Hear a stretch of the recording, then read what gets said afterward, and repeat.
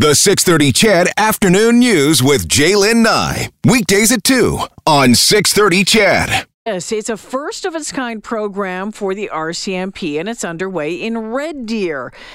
It's called Community Assisted Policing Through Use of Recorded Evidence, or CAPTURE. It was launched in July. It's a voluntary database that allows business owners and homeowners, now get this, to register their security cameras in a database to potentially help in police investigations. Now, as you listen to this interview, think about whether this is something that you would do, something that you would be interested in doing. I know a lot of you have security systems at your place, maybe to help keep your neighborhood safer. Staff Sergeant Jay Peden is with the Red Deer RCMP. He joins us now. Welcome to the show.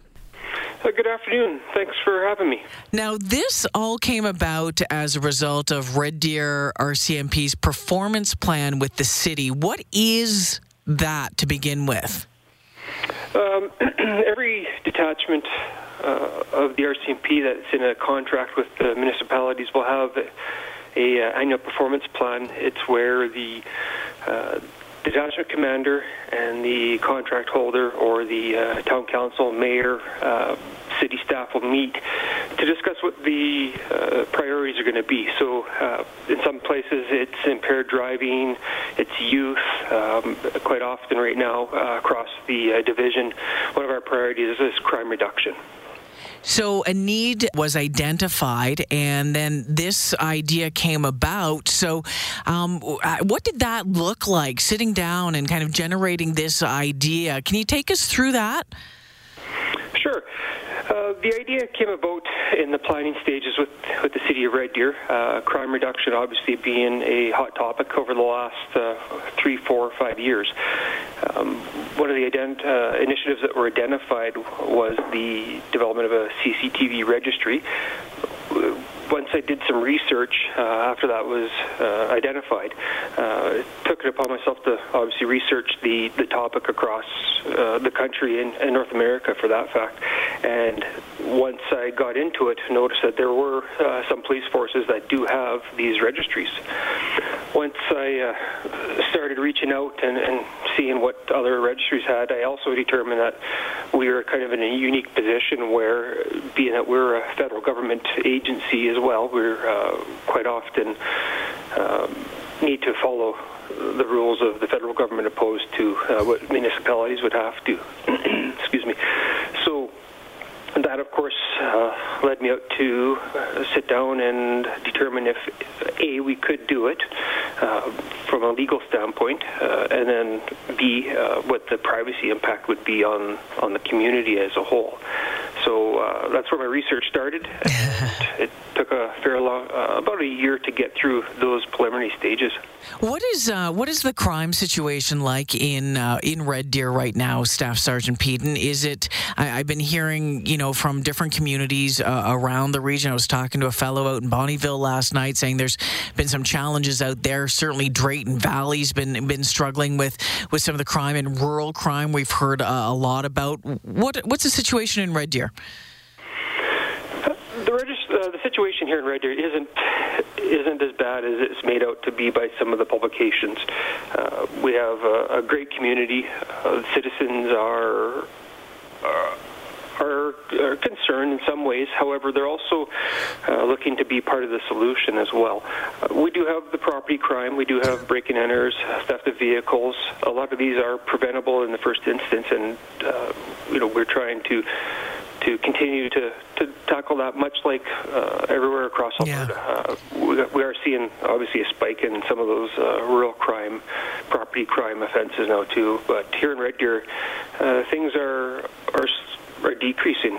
We're having some successful numbers that way. The Community Assisted Policing Through Use of Recorded Evidence, or CAPTURE, was launched in July. Tell us how it works. How do people get involved? What kind of information is needed from the people who have the cameras to the RCMP? How does it all unfold? Well, that comes back, like I said, I had to do a privacy impact assessment. My concern initially was the the privacy or the rights of people walking down the street, and quickly learned that in a public space you don't have a lot of expectation of privacy. It's public space. In this case, with our registry, the privacy concerns lie with the actual registrant themselves. So with privacy laws, you can only ask for certain information, be it whatever is relevant to the purpose of this program. So in our case, we are at the very, very basic level of personal information. So from there, what registrants will provide at the website, they'll go to reddeercapture.ca, and they can go to log in or create an account. Once they create the account, it's just name, address, phone number, and email address is all that is required. They set up their own password and username. Then from there, they're asked to input the location of cameras. So if they have 5 cameras, they can input 5 cameras. Likewise, if they have 1, it's just 1. And then at that point, it will generate a message to us on our administration site of that, indicate that someone registered. We then go in and confirm the registration, and that's it. That's all that they do. And then on the back side of the website, we have a mapping tool that maps out all the locations in Red Deer that we've got cameras registered. So if there's a crime that has taken place and RCMP believe that there might be a camera that was recording something in that area, what is the process then for Mounties to get access to that video? Well, much like some of the municipal police service-owned cameras, they'll have some way to go about doing it. Quite often it's through a municipal employee, or in the case of Surrey RCMP in the city of Surrey, they have a Project Iris, which is housed by the city of Surrey. In our case, it is solely an RCMP website. We keep it separate from our regular databases, so there's no information merge. So the information is all protected on this site, and it's not automatically put into our systems. What they do is the members themselves, the officers themselves on the front line, will have the ability to log in. They can do it from their mobile workstations in their vehicles, and they can put in an address, and from the address there, they'll look and see if anything comes up, or they'll look and see what's in close proximity to that address. It's a interactive map where they can zoom in, zoom out, go to the area of the city where they're at, and then get that information. So do they have to talk then to the homeowner or the business owner who owns that video camera before accessing it at that point? Or once you've signed up for this, it's pretty much, it's understood that if needed, police can go in and look? Definitely we have to talk to the owner of the cameras. That, once again, is a privacy issue. We do not have any access to any live or recorded footage. It's all owned by the registrant. So what we'll do is we have the contact information. We will get in contact, touch base with that registrant, ask them to review their footage. We'll give them a timeline, and depending on what type of case it is, we can provide a little more information or not. It all depends on what we're dealing with. So from there, we'll ask the registrant to search their footage, and they can indicate if they have something or not. At this point, we still don't have access to it. And should they have some evidence, then we'll ask them, say, will you provide us can you provide us the footage? And they can say yes or no. And at that point, we still don't have it until they provide it to us. Have you had to make any of those requests yet?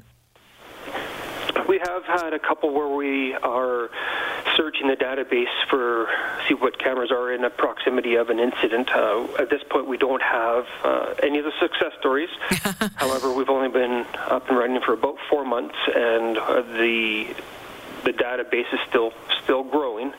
So we're looking forward to when we do have that success story to share. Staff Sergeant Peden, what has been the response from the community, from homeowners and from business owners? Are they on board with this? Are you surprised with the number? Or well, once again, doing the research and reaching out to other communities that have something similar, based on population base, Red Deer being 100,000, my goal for the year was about 100 registrants to determine to see where we'd go for that. By October, early October, we surpassed the 100 mark, and we are now reaching about 170. My updated goal was to be 200. Oh, okay. We're nearing that. Really, it's picking up some pace here in the last couple months. What other communities are doing this and doing it well? Well, at this point in Alberta, I believe there's a couple municipal police forces that have something similar. As for the RCMP, which I can speak to, we don't have anything other like this in the province or in the nation, for that matter, other than the Surrey one, which is owned by the city of Surrey. Where the RCMP members have to actually go through a city employee to get any information. They don't have direct access, and that's where we are unique.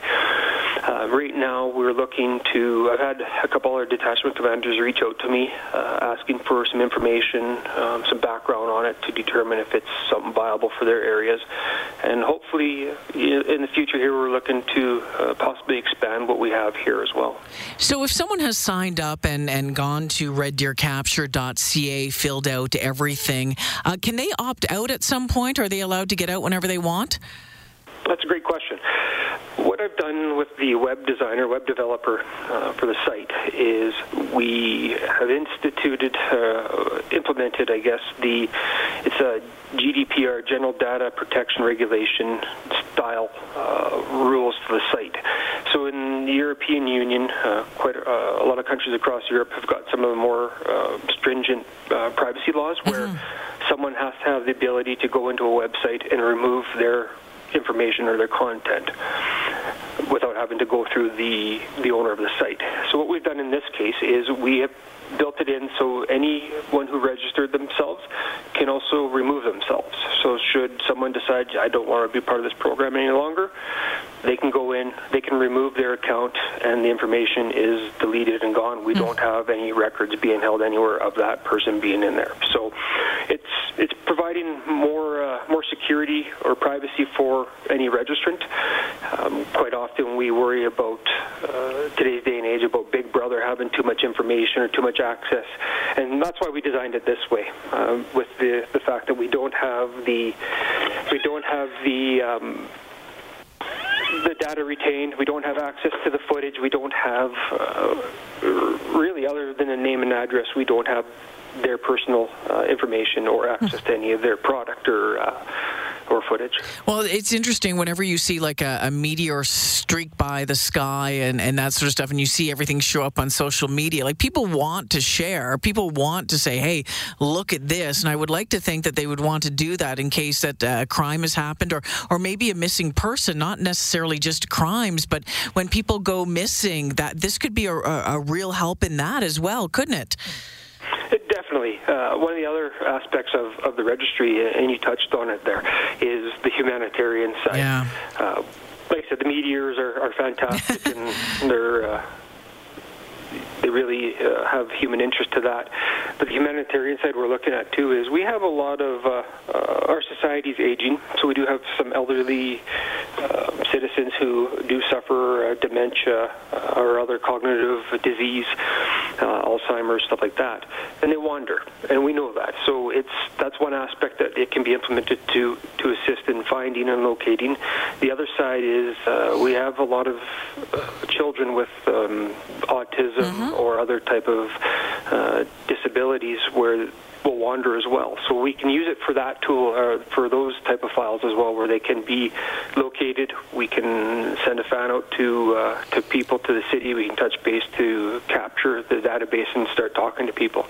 Staff Sergeant Peden, before I let you go, I mean, this has been up and running for just a couple of months now. I mean, a year from now, maybe the first anniversary of this program, what would you classify or mark as a success with it?